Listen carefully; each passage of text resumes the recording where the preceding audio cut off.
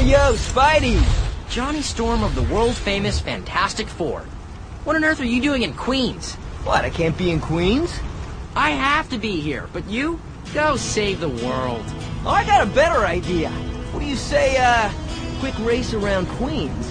What is this? You think just because you can fly in a streak of fire, ooh, you can beat me? I do believe that's what I'm saying. Then I've got 2 words for you. Bring it on.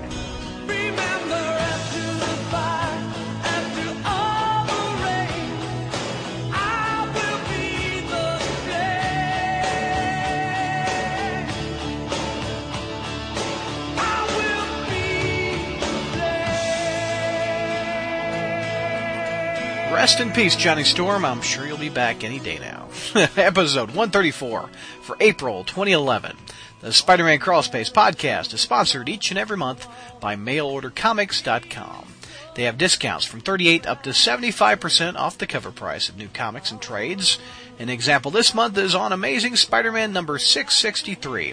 The title of this story is The Ghost of Jean DeWolf, and it features Eddie Brock back as Anti-Venom and Mr. Negative going up against Spidey.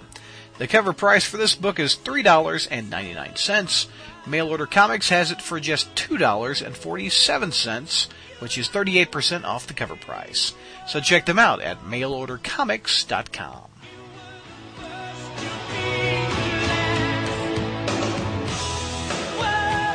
Welcome back, Spider Webheads, to the April Spring edition of the Crawlspace podcast. Let's introduce the panel. We've got the original crew back. We've got Kevin. Welcome back, Kevin, from the Crawlspace webcomic, and aspiring actor. Yeah, thank you very much. Good to be back. I missed you guys. Yeah, well, we've all missed you too, and we want to give a special round of applause to Kevin for he's a little under the weather, and he originally canceled today, but he pulled through, and he's on the line. So thank you for pulling through, buddy. Yeah, well, I apologize for the way I sound, but I'm glad to be here anyway. Well, thank you for Barry White. Don't worry about it. We've also got Zach from SpideyKicksButt.com. The site's down, sir. What was Very that? White. I just had to do it. Yeah, the site is down. It will be down for probably another month. I will say this. I'm going to be joining the ranks of the Spider-Man Crawlspace and going to Fat Cow. Yeah? In June. So you're going to clone what I do? Right, I'm going to clone what you do. And this clone fan is extremely happy. Yes, we're going to talk about why you're extremely happy coming up. But we also got on the panel Mr. Michael Bailey from Views from the Long Box. Welcome, sir. Hello there. And I just recently listened to you and your wife talk about All-Star Superman. Haven't seen the movie, but I listened to the podcast.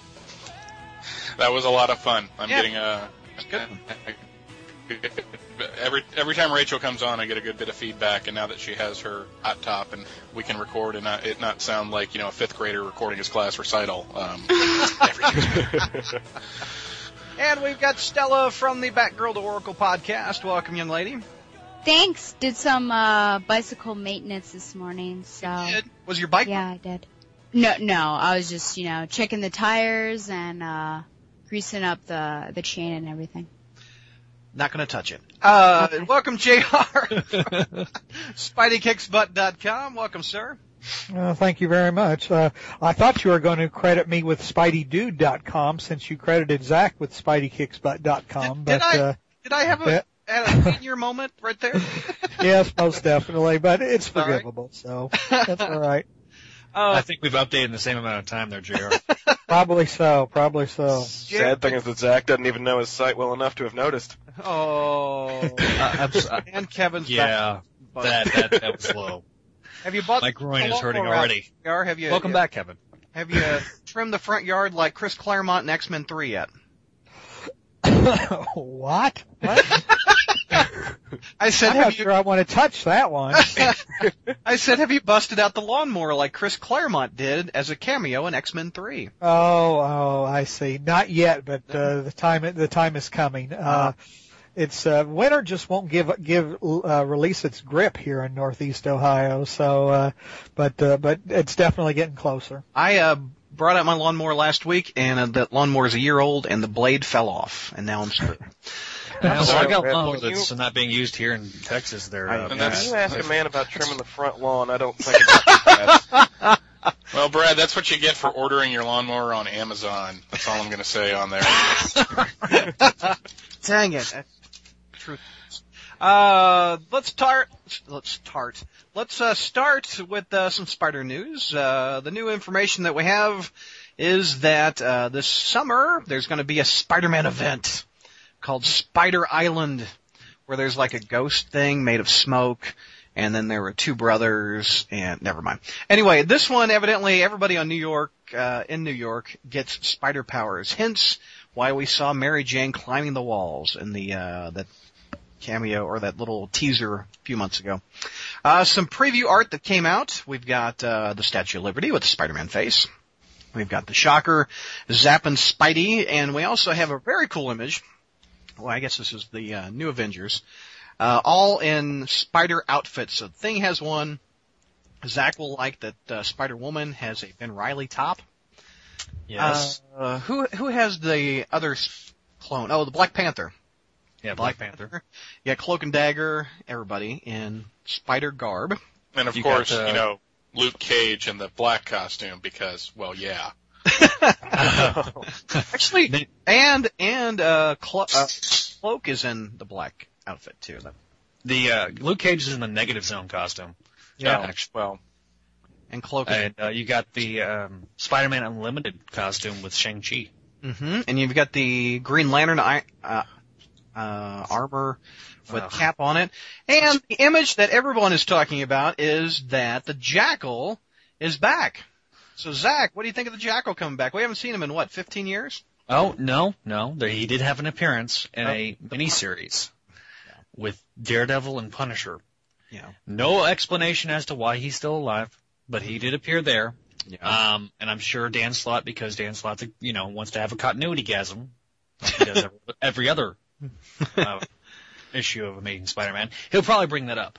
But very happy. When I did the press release and my little thoughts, I'm pretty sure that we're going to be seeing the 1970s Jackal as opposed to the 1990s Jackal. Well, they're both interested in clones. I mean, yes.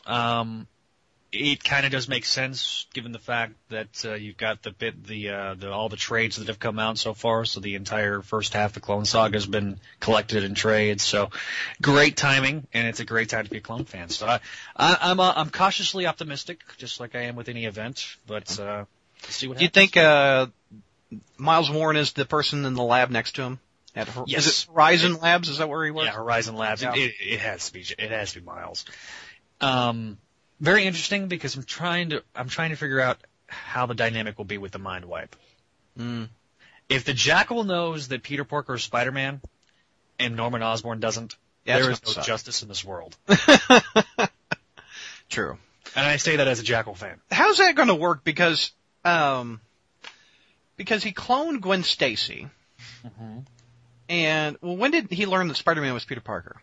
Oh. I need Bertoni right now. Yeah. JR, do you know, or anybody? Well, supposedly, if you read that Web of Scarlet Spider, I think #1 or something, annual or something or other, Warren was hiding in the bushes or something and watched Peter change into Spider-Man. They didn't exactly articulate, I don't remember if they articulated exactly when in continuity it happened. I don't think in the Conway run it was ever addressed when he found out he was one way or Spider-Man. another, he cloned the guy, and you can't clone somebody without seeing their face, so he knew in the 70s. That's weird. Well, that's really weird. That, by the way, anybody that wants to go out and search for that Web of Scarlet Spider #1, pass. It's actually going to be collected in the upcoming trade. Yes. Kev, what do you think of the Spider Island news? Well, you know how I've been trying not to bash things so much lately? Right. This presents a real challenge. I don't know. Let me just put it this way. The last time they put out an event where there were millions of spider people in New York and the Jackal was behind it, it was called Maximum Clonage. Maximum clotage. That does not set a good precedent at all. Bailey, are you excited? Not really, and that's not me being pithy or anything like that. I just, is this really the best you can come up with? Are we so tapped out for ideas for big events that somebody suggested everybody gets Spider-Man's powers, and no one said you need to leave and go think of something else? I mean, I'm sure it'll be exciting. I think it's very telling what these people think of Shang-Chi when they give him the Spider-Man Unlimited costume. All right, here's the negative zone one, Luke. Sweet Christmas. Okay, here's the Ben Reilly one, Jessica. It's okay, but I look good in a sweatshirt. Shang-Chi, here's the cartoon everyone hates. So, and the Hulk got the Iron Spider-Man costume. Why does the Hulk have a Spider-Man costume? I don't know. Shouldn't he have, like, just the ripped pants? I mean, seriously. The Hulk doesn't need an iron suit, first off. He's strong enough. Well, and you also, for, grins, he was also known as the Scarlet Spider in that, or they were known as the Scarlet Spiders in that Iron Spider costume. So, there's 3 different Ben Reilly represented costumes in that picture, which made me chuckle. Yeah. I mean, I'm not going to comment on, I'm not going to say it's going to suck or it's going to be the best thing ever, because obviously it's not come out yet. I mean, it's interesting that this is their free comic book day thing. Yeah. So, I'll be picking it up there, and are Gerard and I reviewing that, or? The free comic book day? Yeah. Does it say Amazing Spider-Man on it? Special issue of Amazing Spider-Man. Yeah. There you go. Okay. Could you say that again and not sound like my real boss, please? Does it say Amazing Spider-Man on it, dumbass? So your boss has read it Oh, for me? wow, that's funny. Oh. Yeah, exactly. No, I mean, again, I have to say the one cover image, I'm sorry, Brad, I don't mean to interrupt you, of the Statue of Liberty with the Spider-Man face is actually kind of cool looking. So, I can't make fun of it because there's not really all that much to make fun of, and it's either going to be good or it's just going to end up being like one of those things. What was that thing? Maximum Security. Oh God. We haven't heard from Stella yet. What do you think? You excited? You kind of blasé? What? Oh, well, I've been stocking up, just for this event on anti-spider spray, so very excited about that. No, I don't know. Maybe that's really dumb. That didn't make sense. I got it. It's weird. In my opinion, this is very strange. You would think that, I remember, however many years ago One More Day was, everyone was thinking, 666, because it's, that evil sign that this will be when we learn everything or something will be, well, guess what, folks? That's not gonna happen. So it's just interesting to also compare it to DC and Batman, and this was a huge time, it was RIP, but it was just kind of a big press thing anyways, but this compared to Batman is, it seems like, it doesn't really match up. I guess we'll find out. I don't know. I'm not looking forward to it. I have low expectations for this. Okay, Brad, one more note I wanted to make. Okay. Bailey made the pithy comment about the costume, about the cartoon that everybody hates. Yeah. It actually does have precedence in the comic books. Web Spinner's Tales of Spider-Man number 13. Didn't he go to the negative zone after Went to Carnage? the negative zone, yep. Yeah, I remember that. And was wearing that wonderful costume. Yep. But one more thing on the creativity side, though. Mm-hmm. Didn't somebody on our board point out that within the past year they've hulked out the heroes and they've now given them Thor's hammer and Fear itself, and now everybody's getting spider powers? Yeah, it's true. Yeah, but who read Hulked Out Heroes? I mean, seriously, I own them and I haven't read it. True. I do too. I own it. I I haven't read it either. And I've not read Fear itself either, so I guess I still haven't been spoiled. We haven't heard from JR. Are you excited to have the 70s back a little bit, JR? Are you a fan of the Jackal? Well, actually, I did like the Jackal in his original appearance. When he was Miles Warren wearing a goofy costume, and I did not care for Shaggy Jackal at all in the Clone Saga, and basic. And this is one of those cases where I don't care if he truly is back just wearing a costume. This is one of those times that I don't need an explanation. I don't care. Just glad to have, that abomination, of the Clone Saga, or his appearance and attitude during the Clone Saga, gone. So, they'd like Mysterio coming back. I don't care. Something dumb was undone, and that's fine. Spider Island, I don't know. It's almost like, what is Spider-Man going to be Gilligan, it's, and the thing is the skipper. What a revolt and develop, it's Mary Jane's Ginger, get it? Yep. There you go. Carly's Mary Ann. There you go. Hey, we could do that actually. That'd be funny. Yeah. And, the professor, either Kurt Connors, Kurt Connors is the lizard permanently now. There is Snow Connors. Well, if you're gonna go for the professor, you go who Alex Ross used to draw Reed Richards in Marvels, which was the professor from Gilligan's Island. Oh, I didn't know that. God, really? That's funny.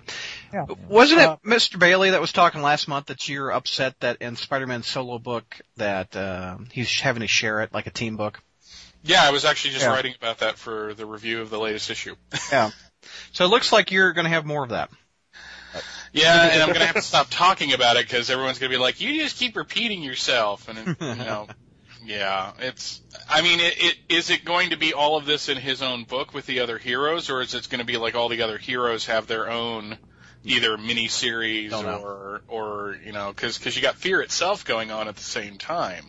There's going to be 5 or 6 different sub-tier books of Fear itself. Anyway, let's move on. I think we talked that one out. It was also announced in March that the new Spider-Girl with Aranya, which is the former Aranya, is being canceled after 8 issues. She had really poor sales, and there's a lot of things that we can talk about that. Is it hard to launch a new character in this market? Did they launch it too soon after May Day was canceled?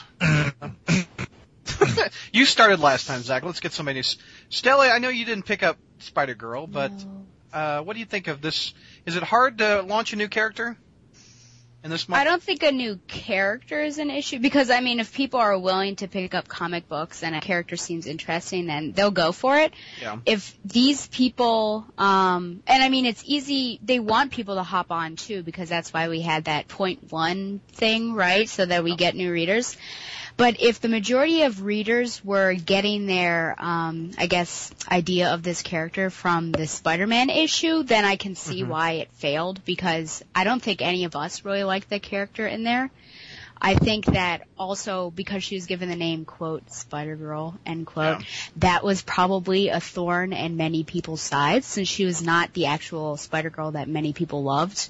Yeah. And, I really just don't like the backup issues in Captain America with Ricky Barnes, and I kind of connect those two together almost. So I'm not really surprised. If anything, I'd like to see the original Spider-Girl come back, but we know that has its own issues as well. And to Bailey, why can DC support female characters more than Marvel? Wonder Woman's been out there for decades. Supergirl has her own title. Why can't Spider-Man get a girl title? I think, one, comparing Wonder Woman to Aranya is kind of like, comparing Barry Bonds. Well, maybe he's a bad one to use as an example now, but, comparing like a Major League Baseball player to a Little Leaguer. How about Robert De Niro to Jean-Claude Van Damme? Okay, that works. But beyond that, I was actually about to was going to make my pithy comment that if she was tied into Batman, she'd still be being published. Yeah. Because Batman has 1,000 satellite titles going on right now. But I don't know. Maybe Supergirl is kind of ingrained in the public consciousness. Yeah. I won't say because of the movie, because everyone remembers the movie, everyone speaks fondly of the movie, but most of that is, wow, Helen Slater was really hot in the costume. Wait. Somebody speaks fondly of that movie? It's pretty They're a bad, good but thing. everybody knows They're good. about it. Awful Exactly. movie. That I've seen 3 versions of. Really? Yes. I own that. Great for you, sir. I own that DVD too, Bailey. Exactly. I'm with you. But I I don't want to know what DVD y'all are referring to, because It's the limit 50,000 print run from what, Anchor Bay? Anchor Bay put it out. Wow, I'm sad I know that. So Yeah, they limited it to that many, and not even all those were bought, I'm sure. Well, 2 of them are owned by Bailey and myself. But to go to the heart of your question, I think the main problem here is it's not that a female character can't get a title. It's that the one that they keep, like the one that they chose to back in this case, is not a really strong character. Mm-hmm. I mean, I don't even really know who Aranya is. And that's not to say that, that's probably because I just haven't read all that much about her. Isn't she the one from the reboot back in '98? Is that her? No, that's Maddie Franklin, who was in the Spider-Woman title by Byrne. Yeah. See? I was thinking with that. Yeah. I just think that she wasn't a character to put into a title. If you put out like a really kick-ass, because the Spider-Woman title that came out a couple years ago was just a mini-series, right? That wasn't an ongoing. It was solicited as an ongoing, but they backed out. Yeah, that was canceled because the creators couldn't keep doing it, not because of sales. Mm-hmm. Yeah, that's my point. Is that if you put out, if Bendis could have kept that up, that title would still be being published today. Maybe not written by Bendis, but she is a strong enough character to support her own title. I don't think Aranya was. I guess if there was a fault in this, I guess they should have created yet another Spider-Girl and not have a backstory of Aranya. You think that would be more successful? Anybody? Well, the less association you have with previously canceled, badly received characters, the better, I would say. Wow. That sums the whole damn thing up right there. I agree. I mean, but I having a daughter, I would like her to be able to read a Spider-Girl book. And she doesn't have that option. If she wanted to get like and I wish they would market Spider-Girl stuff. Like, I wish there would be, if I could go to a store and get a pink spider emblem or something on a t-shirt for her. I can't. I can get a Supergirl outfit. Well, that's the problem. That's one of the big problems is they've never tried to make her a brand. I mean, Spider-Man's a brand, Batman and Batgirl are both brands, Spider-Girl is not. Don't be surprised when Disney starts, milking the cow. But there was a pink Spider-Girl costume out last Halloween.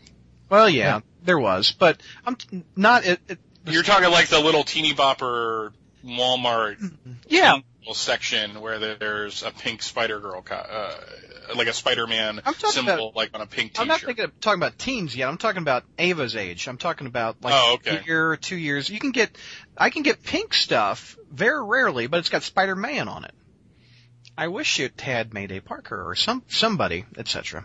But I just wish the name Spider-Girl was more successful, I guess. And I actually read the first 4 issues of Spider-Girl, of Aranya's book, and it wasn't that bad. I thought their artwork's pretty solid, and the writing wasn't bad. But well, it got good reviews, but I mean, really, who was expected to take a chance on this series? Besides a webmaster of a Spider-Man site, yeah. Exactly. And the people reviewing it for said site. Exactly. Anyway, JR, what do you think? Well, the question was whether or not new characters can survive in this market. I'm not sure they can at $3.99. When everybody's budget's stretched pretty thin, and retailers are very skittish about taking a chance on something unless it's just got success written all over it or something, or has a really popular creative team behind it. I just don't see any. I just think that any new character has a tough road to hoe. But another problem though, is that, I mean, as much as we loved, May Parker as Spider-Girl, I mean, the title was not successful. I mean, sales just kept sinking and sinking and sinking, and I don't know if they fell under 15,000 or not, but they were headed that way. Yeah. So the Spider-Girl name was not a successful brand. And then Aranya herself was not successful as a solo character. So basically, it's one of those things where you wonder what people are smoking, because why Marvel thought they could take two relatively unsuccessful concepts, marry them together, and come up with a successful concept boggles the imagination. And I don't know that, and I don't know that people really like. I don't know. I mean, DC's success notwithstanding, Spider-Woman and She-Hulk have not really supported a title for any length of time. And I'm not sure that a Spider-Woman title would be that successful, although I agree with Mr. Bailey that Jessica Drew is a much stronger character. If you're going to, and I think maybe if Bendis wrote it, it would be successful. But, if Bendis wasn't writing it, I'm not so sure it would be. Yeah. I don't think people necessarily like knockoff characters, at least Marvel knockoff characters. Is Supergirl successful at DC, Michael? I mean, does she sell well? I haven't seen the sales. I haven't seen the sales figures, but she's up to like over issue 60 at this point. And Stella, does Batgirl sell well? Yes. Really? Like what level compared to Marvel? I wonder. Oh. Is it like I don't know. Punisher sales or like I don't know. Well, the thing is too, those are also iconic. In a way, they're also kind of iconic names and characters. I mean, they've been around since the 50s. Yep. I mean, Supergirl definitely has been around since the 50s. And Batgirl in one form or another has been around, I think, since the 50s. She wasn't originally Barbara Gordon. She was another, but I mean, those, and everybody growing up remembers those names, remembers those characters. I mean, if you watch the 60s Batman TV show, you remember Exactly. Whereas the Marvel knockoffs, I mean, don't have that kind of, they don't have that history, they don't have that track record, they don't have that, nostalgia factor. Yeah. So, Zach, we haven't heard from you. Oh, and you're our biggest Spider-Girl fan. I didn't give this title a chance because I felt like it was way too soon. Yeah. They canceled the Spider-Girl title, and not 6 months after that, they announced Aranya's. Not only are we getting rid of Madam Web and Julia Carpenter becomes Madam Web. You got Aranya taking her costume and taking on the name Spider-Girl. So everything that made her unique is gone. Mm-hmm. And you take three failed characters really with Julia Carpenter, try to match them all into one character. It's not going to work. It's like throwing dog crap against the wall and seeing if it sticks. it just doesn't work. No. You got three failed concepts. Try to throw them all together and see if you can make a winner out of that. It's not going to work. Yeah. Kevin, what were you going to say? I was just thinking that the quick cancellation kind of makes me wonder about the ways they were trying to cross-promote it.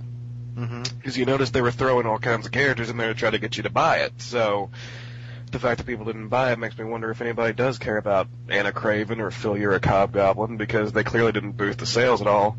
Yeah. Okay. All right.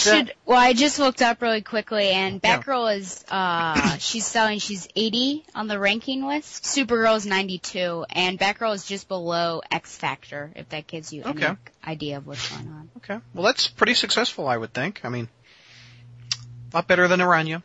Okay, moving on to our next topic. We're going to tackle some iTunes reviews. I ask every month for people to log into their iTunes account and put some reviews for us. And so far, 4 people hate us. So I'm going to read the negative with the positive. This month we have no positives.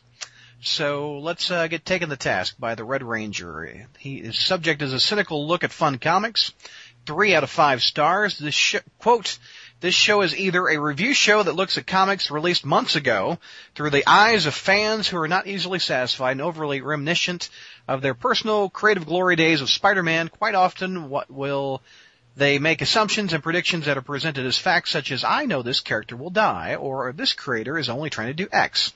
And quite often are these assumptions either false or misguided. Their review system sometimes boils down to using remarks found on the internet, such as utter crap or epic fail.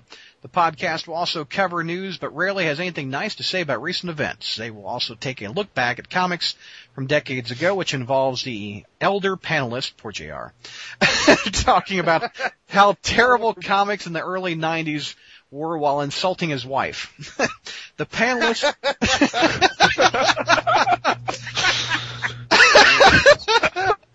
That's great. Isn't that great? Yeah. I love that guy. Well, at least he's got one fan. The panelists will then, quote, hit up, a phrase used by the host in almost every episode around 20 times. Hit up yours. Message board questions from their website. The questions are from the same board members every month, and therefore lack sense of variety. Panelists are usually asked about vampires, clones, literature, other comics, and Norman. Gosh. Okay. The host also has a hard time reading some of the questions aloud as he goes through them very fast and ends up making at least 3 Freudian slips an episode. Only 3? Yeah. Most of these are not complaints, but observations of things that can get tiring after a while. Brad is good-spirited, but absent-minded at critical moments. Stella is smart and witty, but concerned mostly with other comics. Kevin can come across as being a know-it-all, but has a good voice for radio. I liked Michael a lot. He's one of my favorite voices in the comic podcasting. JR is mostly too apathetic to contribute anything modern. Oh, jeez. This is, no, God. Zach tries too hard to be funny.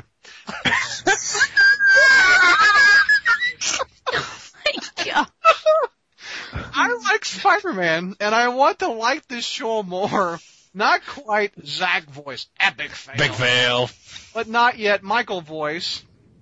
Freaking Epic awesome. fail. Oh, freaking. All right. No, yours is freaking awesome. Yours is Freaking awesome. There you go. Awesome. Freaking There awesome. you go. Hey, that one was kind of positive compared to this next guy. God. I will say this. Yeah. That it's a very well thought out review. It may not have been positive. Yeah. But that guy put a lot of thought, or girl, put a lot of thought into what they were saying, and I'll appreciate a critical review as long as it has something to say, and it's not just you guys suck. Yeah. One thing though, one serious response. Sure. Is if you don't think there's enough variety in the questions, ask us some. Exactly. Exactly. Exactly. And another thing about that review I find interesting is that we talk about comics released months ago. I don't get that. I mean, yeah, that would always be last month. Yeah, I just don't get that. Anyway. Well, because by the time we do the recording, not all of that current month's issues are out. This particular time they are, but not all the issues are out right now. Yeah. Well, and we get our comics in a monthly box from mail order, so Yeah. we don't have any from this month yet. Yeah, Right. exactly. Okay, 1 out of 4 people found that review helpful. He gave us 3 stars. Let's give the guy credit. He gave us 3 stars, All right. even though he thinks I'm not funny, and I'm sorry that And he thinks I have a Freudian slip. Well, the show's early. Well, he was right about that. Mr. Xerox wrote this on April 1st, so I don't know if he's trying to April Fool us, but he gave us 2 out of 5 stars. How about not being lame? ? It's his subject title. Quote, I've tried so hard to like this podcast and its host, but listening to these fanboys cry about how nothing can ever satisfy their purest standards and the eye of the beholder pedestal that have all ascended to, in their minds, from which they condemn everyone and everything. Well, it gets very annoying fast. The girl is the only one on the panel that isn't a bitter tool bag. Oh my gosh!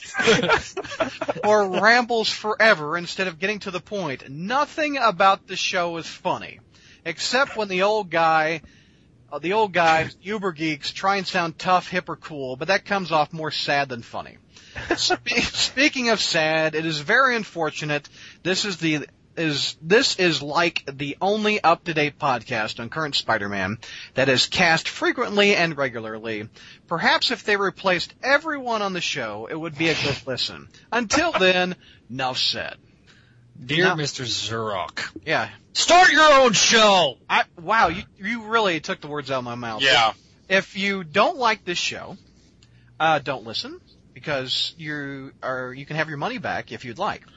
Because you pay nothing to listen to it. Your free time is worth a lot more than listening to the show if you hate it. So feel free to stop listening and start your own show and try to make it better than this one. And can I say, Yeah. how is it that nothing can meet our purist standards when how many A's have I given out? People like to focus on the negative. I was about to say that. Yeah, people focus on the negative. They don't hear the positive things that are said. They only zoom in on the negative. But Mr. Xerox, if you don't like the show, please start your own. I would encourage you to. Anybody else? Something that occurs to me is it's one of these things where you kind of wonder, well, exactly what are you complaining about? The comment about the old guy trying to sound hip. I mean, although he did say old guys plural, so I guess you guys who are over 30 are also old too. Yeah. But I mean, isn't the joke that I'm not hip, for example? I mean, that's kind of the shtick, and yeah, so when would I have tried to sound hip? I mean, because that's kind of the thing is that I'm not hip. But that's kind of like where you say, okay, fine, you've made a comment or criticism. Mm-hmm. Please cite an example. Oh, yeah. So when you start a review with the title, "How about not being lame?" we don't really think constructive criticism is coming our way. No, absolutely not. Anybody else thoughts before I read the next one? We got two more. All right. The next one is Pig-Headed Killa. Oh dear. With 1 out of 5 stars, posted on April 8th. Quote, I loved this podcast, but after last episode I can't listen anymore.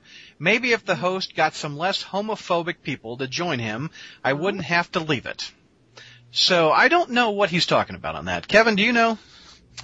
I didn't listen to the last episode yet. I wasn't on the last episode, so I can't comment what happened there. But the last episode I was on, didn't I go on a long rant about how the comic book companies need to do a better job of, representing gay characters? Yeah, there was a message board question, and you were talking about how the two main companies, Marvel and DC, need more gay characters. I mean, I personally that doesn't seem homophobic to me. What? I personally take great offense to being called a homophobe. Yeah. That's pretty ridiculous. My mom is gay. There is no cause in the world socially more important to me than gay rights. I have no idea how the fuck I am called a homophobe. So, yeah, I take offense to that, and I don't think he's actually listening. I don't think so either. It might be one of those things that if somebody referred to something as gay, which I don't remember, but that doesn't mean it didn't happen. Yeah. The only time I've ever had anything remember anything being said that was like possibly homophobic was when JR was making a joke about the bromance in 598 that started. I think what he's talking about, because he referenced the last episode, I think what he's referring to is when George and I got into the conversation about whether or not Roderick Kingsley was gay, because I said that Roger Stern said he wasn't, and George was saying, but he wore an ascot. An ascot! So did Freddy from Scooby-Doo. I mean, yeah, exactly. But see, the thing is, that wasn't homophobic. That might have been, stereotyping, for example. But it wasn't homophobic. So that's again, that's kind of he's kind of stretching there. And as Red Ranger said, it'd be better if you wrote your insult more intelligently or witty, I would think. But to just say he's not listening to the show anymore anyway, so let's move on. Kimbro's Bread wrote on April 8th. The subject title, obviously I'm not the target audience. 1 out of 5 stars. Quote, if you're looking for a group of grown people complaining that the Spider-Man comics coming out now don't compare it to the Spider-Man comics of their utes, then I guess you found your podcast. When a product no longer satisfies my needs or isn't any good, I simply no longer buy it. That doesn't seem to apply to comic book readers, apparently.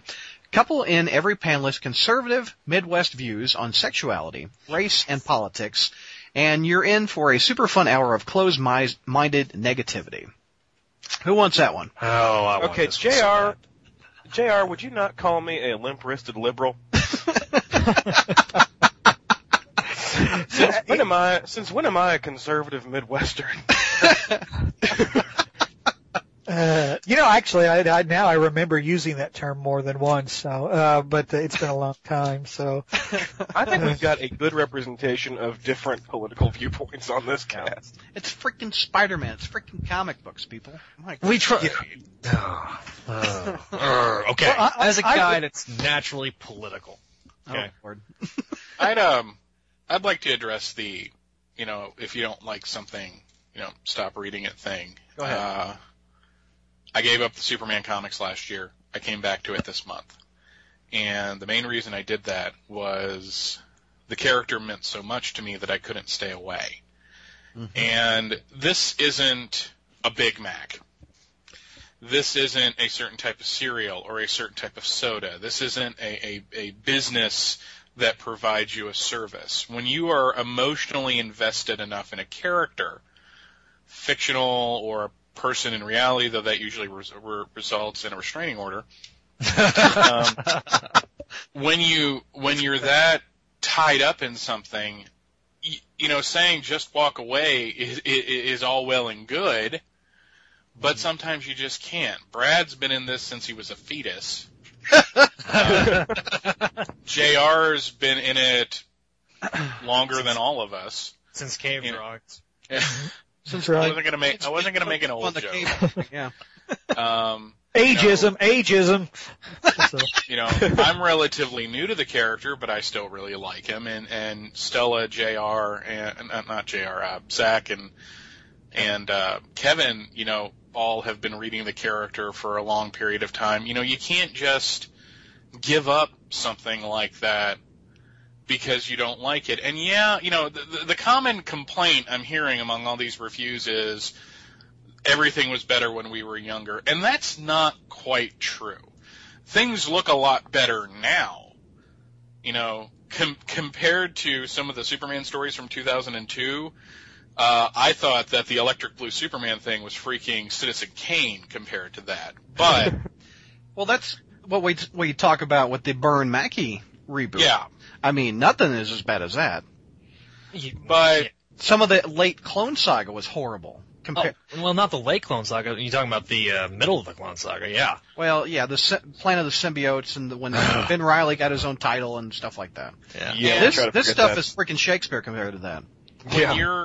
When you are reviewing something, a comparison is going to be made. Is that comparison made month after month? Yeah, but the comparison is still there. How does this stack up compared to what I know as what I like out of a Spider-Man title? Mm-hmm. And the whole thing is, well, you just like things from when you were a kid, is just getting so overused by people, because it's getting used by people that, no offense to three of the members of this panelist, are in their early 20s and don't have the perspective that some of the older readers have. Mm-hmm. It's all well and good if you're just starting in on this. Well, why don't you like anything? You just like things from when you were a kid. Yeah, talk to me in 20 years. Yeah. So that's all I have to say about that. I mean, Kevin, you started reading what? 2002? Regularly in 2004. 2004. Stella, you started reading regularly. Yeah, about 2005 when Infinite Crisis was going on. Yeah. Okay. I started reading in 1996. All right. Stella and Kevin are still fairly new, but they've read everything, seems like now. Especially Kevin. Stella, I'm not entirely sure, but I'm making the assumption. I do a podcast every single month talking about my childhood with the Clone Saga. And I'll tell you right now, every single Unlimited issue that we've reviewed has gotten across-the-board Fs. Yeah. So, I've heard if I was to sit there and have rose-colored glasses, everything would be getting an A. But I give it probably the same grades I give Spider-Man now. No. Until we get to the Ben Reilly era, and then I'm probably then I will be viewing the rose-colored glasses, and I'll probably be giving everything an A. But that's okay, because it's my show. Yeah, but I just read that stuff like a year ago, and I would still give most of it an A. So, What are you gonna say, JR? Yeah, I excuse me. I kind of want to take issue with the, we're looking to relive our childhood, or nothing was as good as when we were kids. Actually, that's kind of the tactic that Marvel itself is taking. They all want Peter Parker to be back when, back the way he was when they were kids. So they're far more guilty of it than we are. But that's not. I mean, it's not true. I think one thing that people kind of seized on is, for example, both Brad and I are very fond of the Stern era. Yeah. And we've commented more than once that we like the Roger Stern era. But the Roger Stern era is considered, by many people, far and wide as one of the best runs on Spider-Man, period. Yep. It isn't the fact that, Brad was a kid and therefore he likes that era, or, the fact that I was about the same age as Peter Parker at that time. I mean, like the Juggernaut story, who could stop the Juggernaut, and the Hobgoblin's origin are often in a lot of different people's, top 10 list of all Spider-Man stories. So, we talk a lot about the Stern era, but it's universally recognized. Now, if you heard me continually talking about, Len Wein or something like that, his era, or Jerry Conway or something, maybe that might have a little bit more, validity. But Stearns is considered to be a great run by people a lot more knowledgeable than us. So that particular argument, holds no water. Yeah. And like I said earlier, if you don't have to listen to the show, I mean, and I encourage people to start their own podcasts. We've only got a couple Spider-Man shows out there already. Most of them are tied to this show. I know, but I mean, if you don't like what you're hearing right now, go listen to Amazing Spider-Man Classics with John Wilson and Josh Bertoni and Don Grant. That's a great show. Brad's been on there several times, so if you want to skip the Brad episodes, if you can't stand, listening to Brad, and JR's been on a couple, but that's a great show that. It is an awesome goes show. Back and looks. It's like this month in Spider history. Every single episode. You got really knowledgeable guys that know what they're talking about. You got to my own horn. You got Clone Saga Chronicles, talks about a specific era of Spider-Man that's fondly remembered by guys that love it. And we go into that show knowing full well that 90% of the world hates that era of Spider-Man. Yeah. So. And there's one more show out there that just started out. I haven't really listened to it much, but the Spectacular Spider-Cast. There was a few months they stopped. They've got 5 episodes out, and they record when episode 3 came out in December, and then they had another one come out in March. So you can check that show out too. So just type in Spider-Man and search for podcasts, and you can find a couple of them if you don't like this one. Now, I encourage people, if you are listening to the show and you like the show, because I like to read good reviews too, feel free to log. It warms his poor little heart. It warms my lucky charms if you have a nice review. And you know what? I don't mind bad ones if you kind of like the Red Ranger did earlier. If you cite examples and etc. But anyway, go log into iTunes, write a review. Let's tackle. We're going to do our reviews now, and we're going to have pros and cons of the comics, not just cons. I'd just like to say first off, though, that everything was better when I was a kid. Yeah. This one, none of this is going to be nearly as good as the JMS era. I'll tell you that right now. You young whippersnappers. I missed the Byrne era. Amazing Spider-Man 656, written by Slott and Martin, and this is part 2 of the No One Dies. Part 2 called Resolve. Basically, Spider-Man goes after this guy called, what's his name again? Massacre. Got a big tin plate on his head, kind of like Cousin Eddie in Lampoon's Christmas. Let's start with JR. What do you think of part 2 with the new Spider-Man suit, etc.? Well, it's kind of funny, but I actually like this issue, which, coming off these reviews, it says we don't like anything that comes out. I like Spider-Man, in different costumes. I mean, like I said, Peter's smart enough to come up with something, and I like it when the villain asks, "Are you bulletproof?" I am, and I like this story because Spider-Man was decisive and confident. I'm a pretty smart guy, and from here on out, I'll find a way every time. Yeah. I know that, Peter is insecure by nature and does a lot of navel gazing and things of that nature, and that's Spider-Man, that's his stock in trade. But it does get overplayed a lot. I mean, it really does get overplayed, and I just like it when Spider-Man is confident, and basically like he tells the guy, "I'm not going to waste any of my jokes on you. I'm just going to kick your ass." And that's what he does. He didn't like quite that. say it. He didn't quite say it that way, but that's what he meant. He promptly does. So I mean, I like that. The one thing I had a little trouble with this issue, though, I understand Jonah's kind of bloodlust as a result of losing his wife to a criminal in a violent crime. I understand it, but for some reason it comes off awkward, and I'm not sure why. With the kid, where he's talking to the kid. Yeah. It's one, it's not illegal. It's not really something you say to a kid, for one, and two, I mean, he is the mayor, and that, I mean, even though Jonah is Jonah, I think he's got a little more sense than that. So that just, and even though, like, as I've been criticized myself for having that particular point of view, I agree with it, but it just really seems awkward coming out of Jonah, and seems like it was executed quite awkwardly. So that would be my con. But overall, I gave the story a B. Okay. Kev, what do you think? We haven't heard your reviews in a month.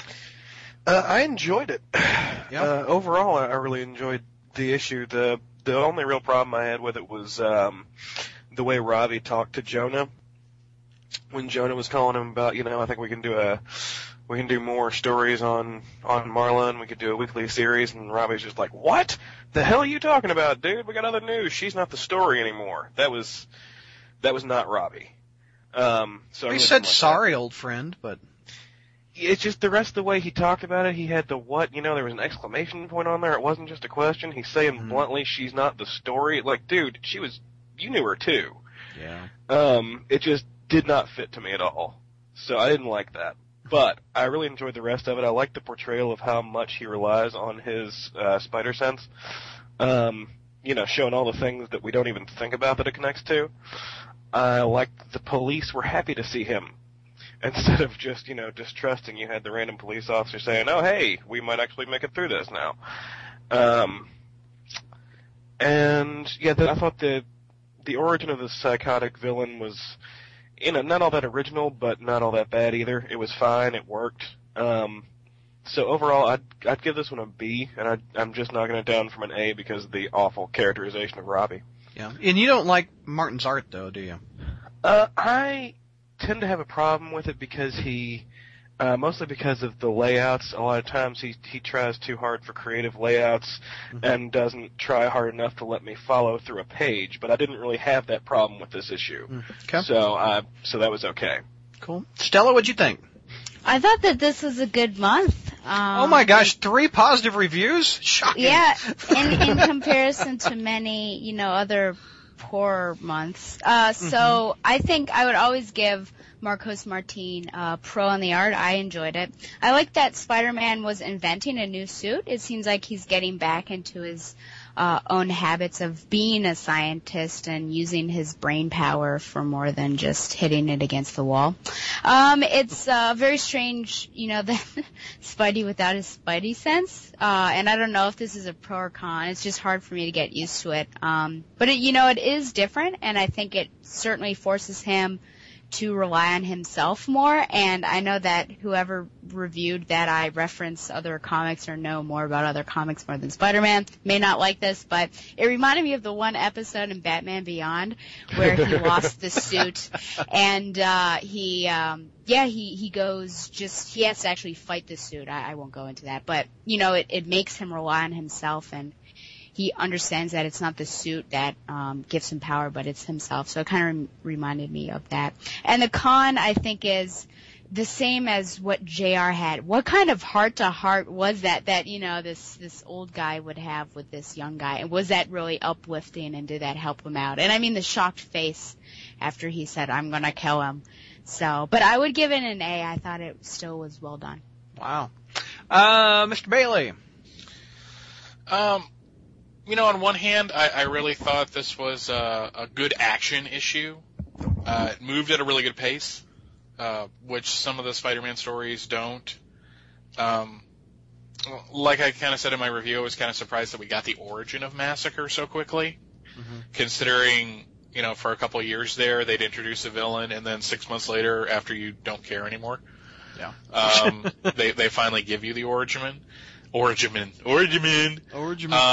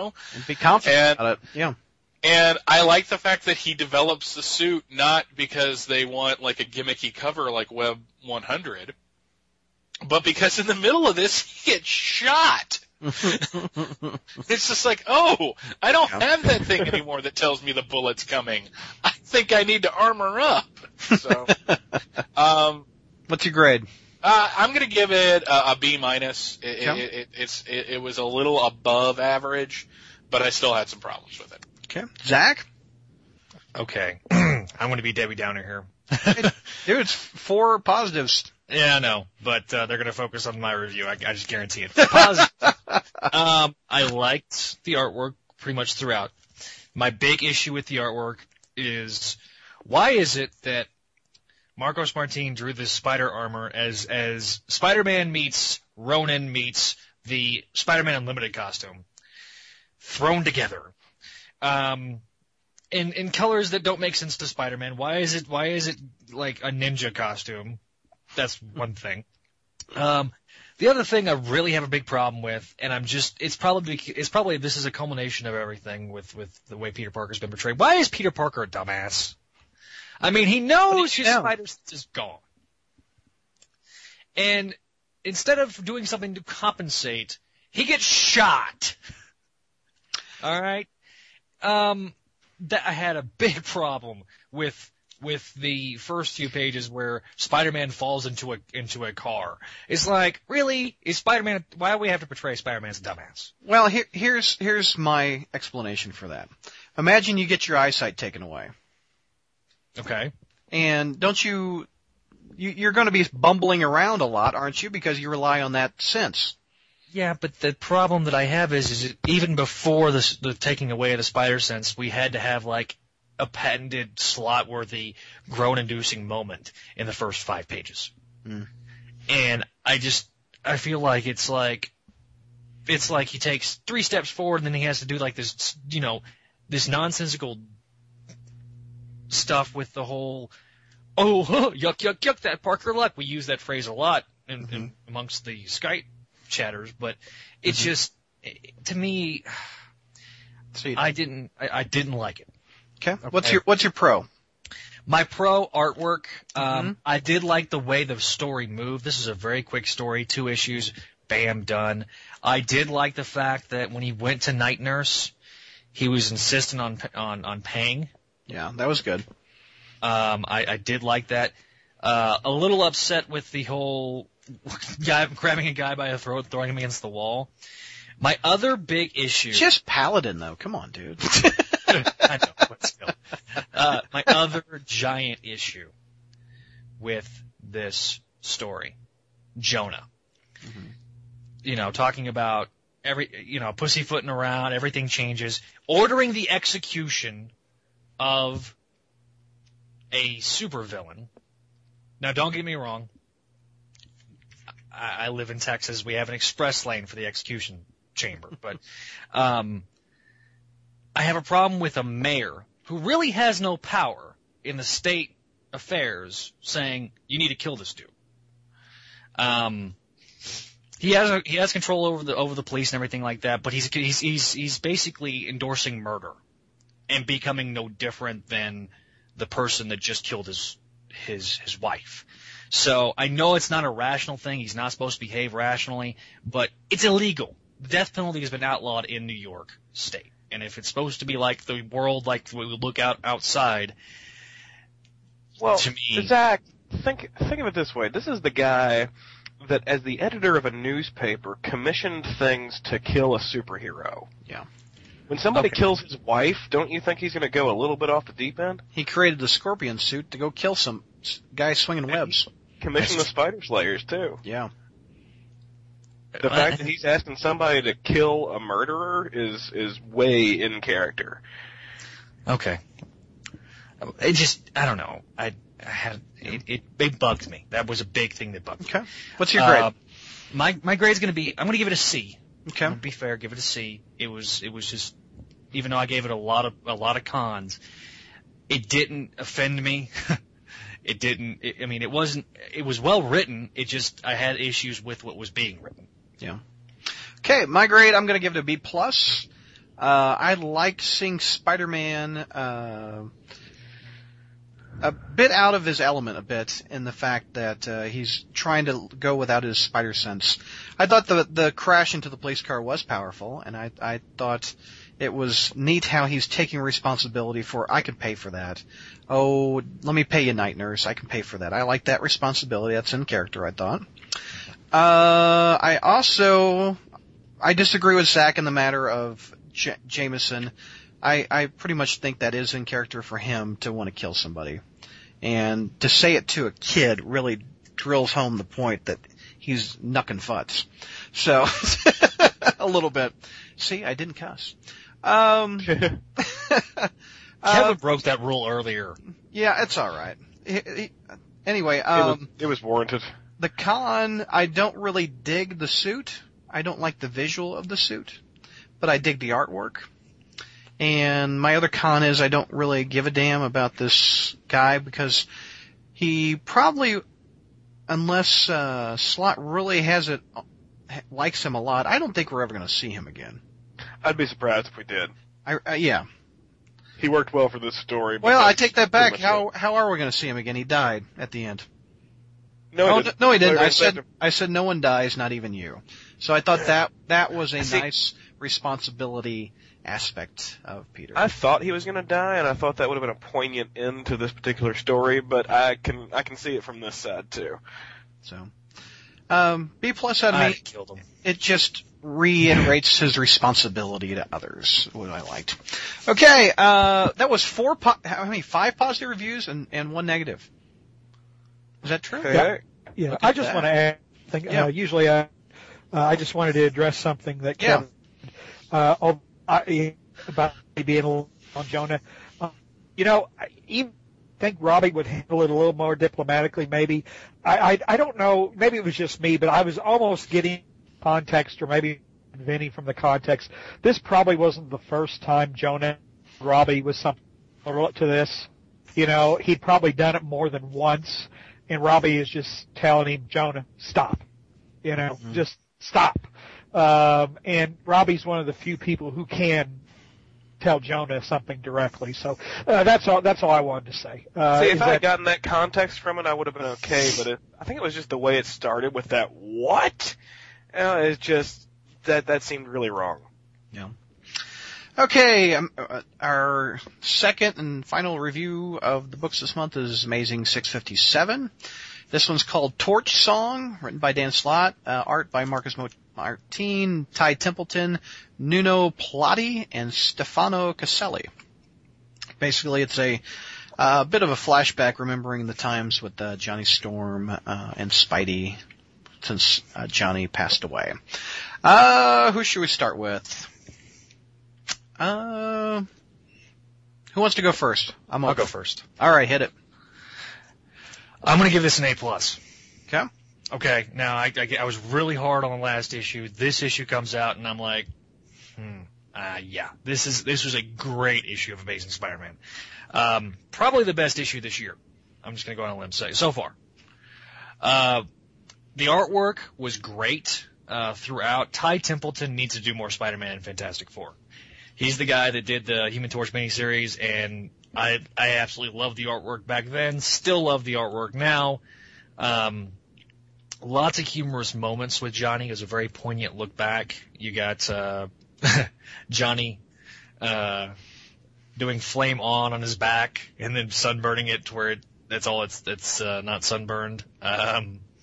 You got Ben, who's trying to relax, and they pull a prank on on Ben with a mud monster. You got the awesomely hilarious story with Sue Storm, where she pantses everybody from the Wizard to have 3/4 of the Frightful Four, put it that way. To the story with Reed, Johnny, and Spidey, where they go find a green supernova where that's a green star. I call it the Banner Nova.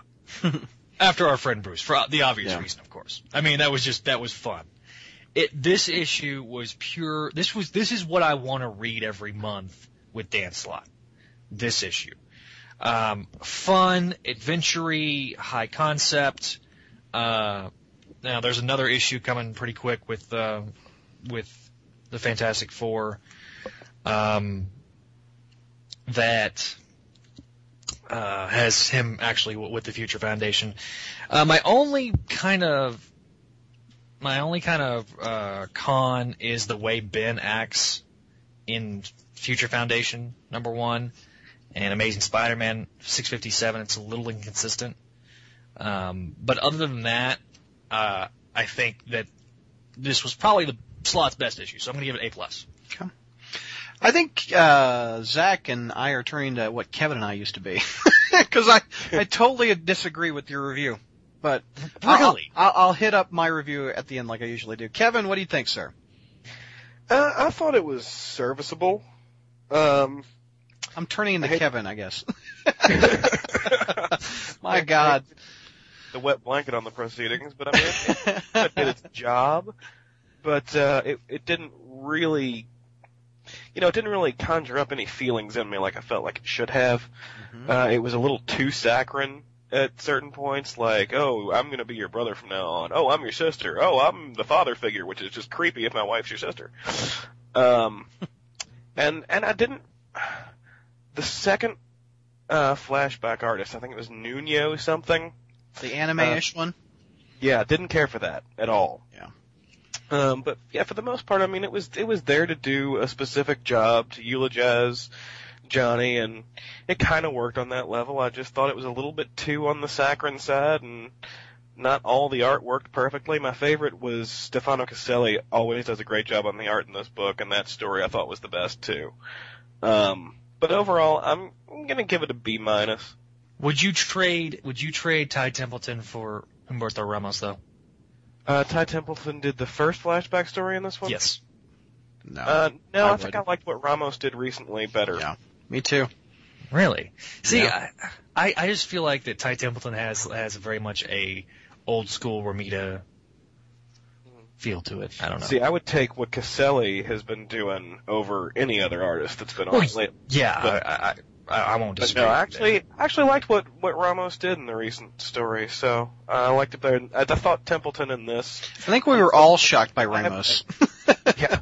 I'm not real familiar with Templeton, but I thought what he did on this was much like the issue, serviceable. Yeah. Nothing more. What's your grade, sir? B-. Okay. JR? Well, I have to confess to being a little disappointed with this for reasons. I think Mr. Bailey may have hit this up in his review because we know the Torch is coming back. Yeah. And even though I know that you're supposed to look at the story, self-contained as a story, to me it just didn't have the meaning it should have because we know he's coming back and sooner than later. So a lot of the emotional impact was just undercut for me. Second of all, I wish there had been a serious story. I mean, I understand that, a large part of their Spidey and Johnny's relationship was, them pranking each other or just, generally acting like a couple of goofballs, and that's always fun to read. But I wish that one of the stories had been a little more, that the flashbacks had been a little more serious, where, like one time where they really came through for each other. Like Slott's original miniseries, even though that was largely funny, there was a moment where they were Spidey and Johnny were working on the Spider-Mobile, and Spidey's telling, kind of alluding to Gwen Stacy's death, and how he really appreciated Johnny letting him come over, and Johnny says, "Well, sure, you can come over and we can talk like this anytime." Yeah. And then Spidey goes, "Oh, that's cool," and then they start working on the car again. Nothing maudlin, but just, I wish there had been something like that, where they really, Spidey was remembering a time where Johnny really had his back. So as a result of those two things, I'm going to have to give this a C. I did actually, like the little Kirby, there's a portrait of the Fantastic Four hanging on the wall that you see, and it's very Kirby-esque looking, and I kind of like that. So, but overall I give it a C. One thing, the previous, Zach and Kevin JR, you didn't hit up, but I was confused at the end of it. I want to see if you guys were too. The hologram says, "Pete, if I have to die, I want you to take my place."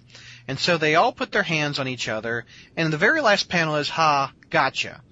I took that as, yeah, I'm just kidding. I don't want you to take my place. Is that, why am I confused by that? I think he just meant he surprised him. He finally surprised him. Finally took him by surprise. Well, I think it was just revealing that that's really Harry Osborn doing the hologram. So, yeah. But when you say gotcha, doesn't that mean I'm just kidding, I gotcha? I was just, that put me on a... you could take it either way, like what you've taken it, Brad, or if you, it's like we finally got you in the group. It's about time. I really didn't take it that way. But anyway, let's see. Because earlier in one of the flashbacks, in the camping one, he shot a fireball at him and said, "Gotcha," and he's leaping out of the way going, "No, you can't get me. Nobody can ever get me with my senses." Well, this time he says, "Gotcha," because he actually did take him by surprise. Oh. Okay. I just read that wrong. Stella, what do you think of this one? Well, gee, maybe I should rethink Zach's offer of marriage. You know, we just agree so much on this. Was there a just proposal kidding, I guys, missed? just kiddings. Okay, well, I thought it was a really Did I good propose issue. drunk again? That is you're the second girl in a month that I've done Most that to. people I'm so drunk sorry. dial don't propose dial. I mean, good grief. I don't even know. Well, No, I was apparently actually only have to be gone for a month for her to forget all about me. That's not true. I make it all the way across the country. That sounds terrible. Forrest Gump Really style. terrible. Okay, I thought really strong writing. I thought it was nice to revisit some past stories, whether or not they really occurred, you know, in the past. I thought it was nice to have the art in the, you know, the quote present all be consistent, to have something that would tie it all together and then have different art pieces for each of the different stories. And then the will and testament at the end, I thought that was pretty touching. But I was a little confused with you, Brad, about that gotcha. Yeah. Because I did think, wait, what does this mean, that he's just kidding and he's not really? But I guess the way that Kevin explained it, that does make sense. The con, I thought, you know, Spidey comes over here looking for sympathy, basically, and everyone's comforting him, saying, you know, I know this is tough for you and you lose family, but shouldn't it be the other way around? It's them that lost a legitimate brother and team member that they've seen every day, you know, for however long, I don't know, 10 years in comic time. So I just thought that was really strange. Like, he was kind of being selfish, looking for all this sympathy when he should have been giving that to them. I will argue this. With the way the Marvel Universe is set up right now, better than anybody, the Fantastic Four know how much Peter's gone through. So, I think, yeah, he was looking for sympathy, but, you know, he wasn't there for the funeral and everything, I guess. I haven't read that issue of Fantastic Four, but it makes sense to me, at least, that he would go over there and he'd be like, you know what, I'm sorry I wasn't there. I miss him too, you know. I think he actually says, I know you guys miss him, but I kind of miss the poor guy too, you know. Go ahead, Stella. Okay, yeah, I mean, I can definitely see that argument as well. But yeah, that's all I have to say. I would also give it an A+, and I would also, I guess, say, I would also say that it's probably one of the best Spider-Man related books that I have read this year. So, Mr. Bailey. I felt nothing from this issue. I took a blow to the head, and it severed some nerves right there. No, I'm just kidding. Well played. We'll call you Cousin Michael, yeah. The shitter was full. Well, every time Rachel revs up the microwave, I piss my pants and forget who I am for a half hour, so there you go. Well, like JR said, and what I kind of went into in my review is that, you know, death in the Marvel Universe means Jack at this point. Even a poignant, like full-on heroic death really doesn't have the same impact because they've brought so many characters back and have made it kind of it's almost like, oh, you died. You know, it's DC did it best when the Martian Manhunter died during Final Crisis. During his funeral, Superman says, we pray for a speedy resurrection. I mean, so. Nice. So, you know, I understand where the heart of this story was. Yeah. And I understand that, you know, Slott wanted to tell some goofy stories because everyone's, you know, broken up over Johnny Storm's death. And I know some people who read FF that are legitimately, we're touched by that story, and that's great. But I don't read that title, and I don't have that emotional connection. So Slott kind of failed on this one to grab a reader who doesn't read the Fantastic Four and make them, give a crap about Spider-Man and Johnny's relationship. To Slott, well, you should just know. You know, I don't have to write about what great people they are together. You know, you should have read my miniseries, and then this issue would make a whole lot more sense to you. The artwork, you know, the different artwork was decent. The only other problem I have is that I don't think Spider-Man works well on cosmic stories. Yeah. He's not that type of character. Even though he has superpowers and fights dudes dressed like Scorpion and Shockers, which is an interesting animal in the wild, he's a street-level character, and to put him in, you know, as smart as Peter is, to put him in a cosmic setting, it never feels right. It's like when Batman's in space, who gives a crap? You know, that's not where Batman does his thing. Well, when Batman's in space, he makes everybody tremble. But and he can breathe there, apparently. So the positive though is that it was I see where Slott was going, and it wasn't an unenjoyable read. I just didn't really care all that much about it, and I got to give it a C because kind of on a technical level it was okay, but it's just not something I liked. Okay. I'm going to give it a D. The Pro, I love the very what was it? I guess the second page where it was an homage to Amazing Spider-Man #1 where I got caught in that little glass tube. That was kind of cute. I like the Human Torch and I like Spider-Man. I don't know why I didn't like this. I really don't. It was just it wasn't an issue of Amazing Spider-Man. It didn't feel like an issue of Amazing Spider-Man. It felt like an Amazing Spider-Man extra issue, or maybe a bunch of backup annual stories plopped together. I didn't really like any of the homages to the past. I agree with Michael. I don't like Spider-Man in space, even though the banner green thing was kind of cool, kind of witty. I don't like anime artwork, so that kind of took me out of that story. And it was just too, I don't know, I just did not feel this one at all. And there was nothing progressive for our hero in his regular world. I mean, this is setting up another book, which is the FF #1 or whatever. This didn't have Jonah, it didn't have Mary Jane, it didn't have his supporting cast, etc.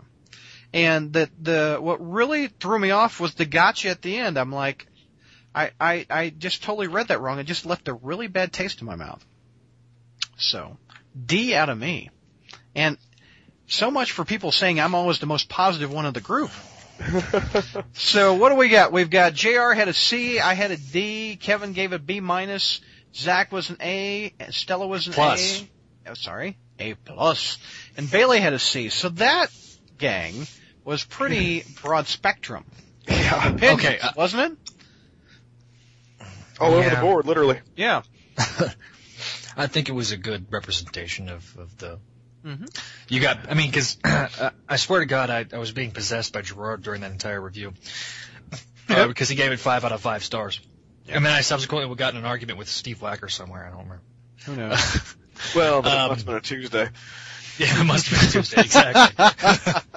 All right, but Brad, I'm gonna counter your point with it setting up the whole FF #1. Okay. With Peter joining the Fantastic Four in that book, it absolutely affects the Amazing Spider-Man. This is Slott's way of doing that because in I think it's I think it's the next issue. Isn't he about to do an entire arc about that though? Yeah, no, he's Isn't that his way of doing it? But he's got Spider Island when he's with the Avengers too. Well, yeah, I mean, I should buy the Avengers or Spider-Man. I should buy Fantastic Four with him in there if I want to. I'm not buying Spider-Man. Damn it! I want just him. Jackal coming back is an indication that all these ones on all these 3 or 4 different teams are actually clones. Well, that could explain it. That could explain it. And I hope none of them are Ben Reilly because I don't expect them to handle Ben Reilly properly.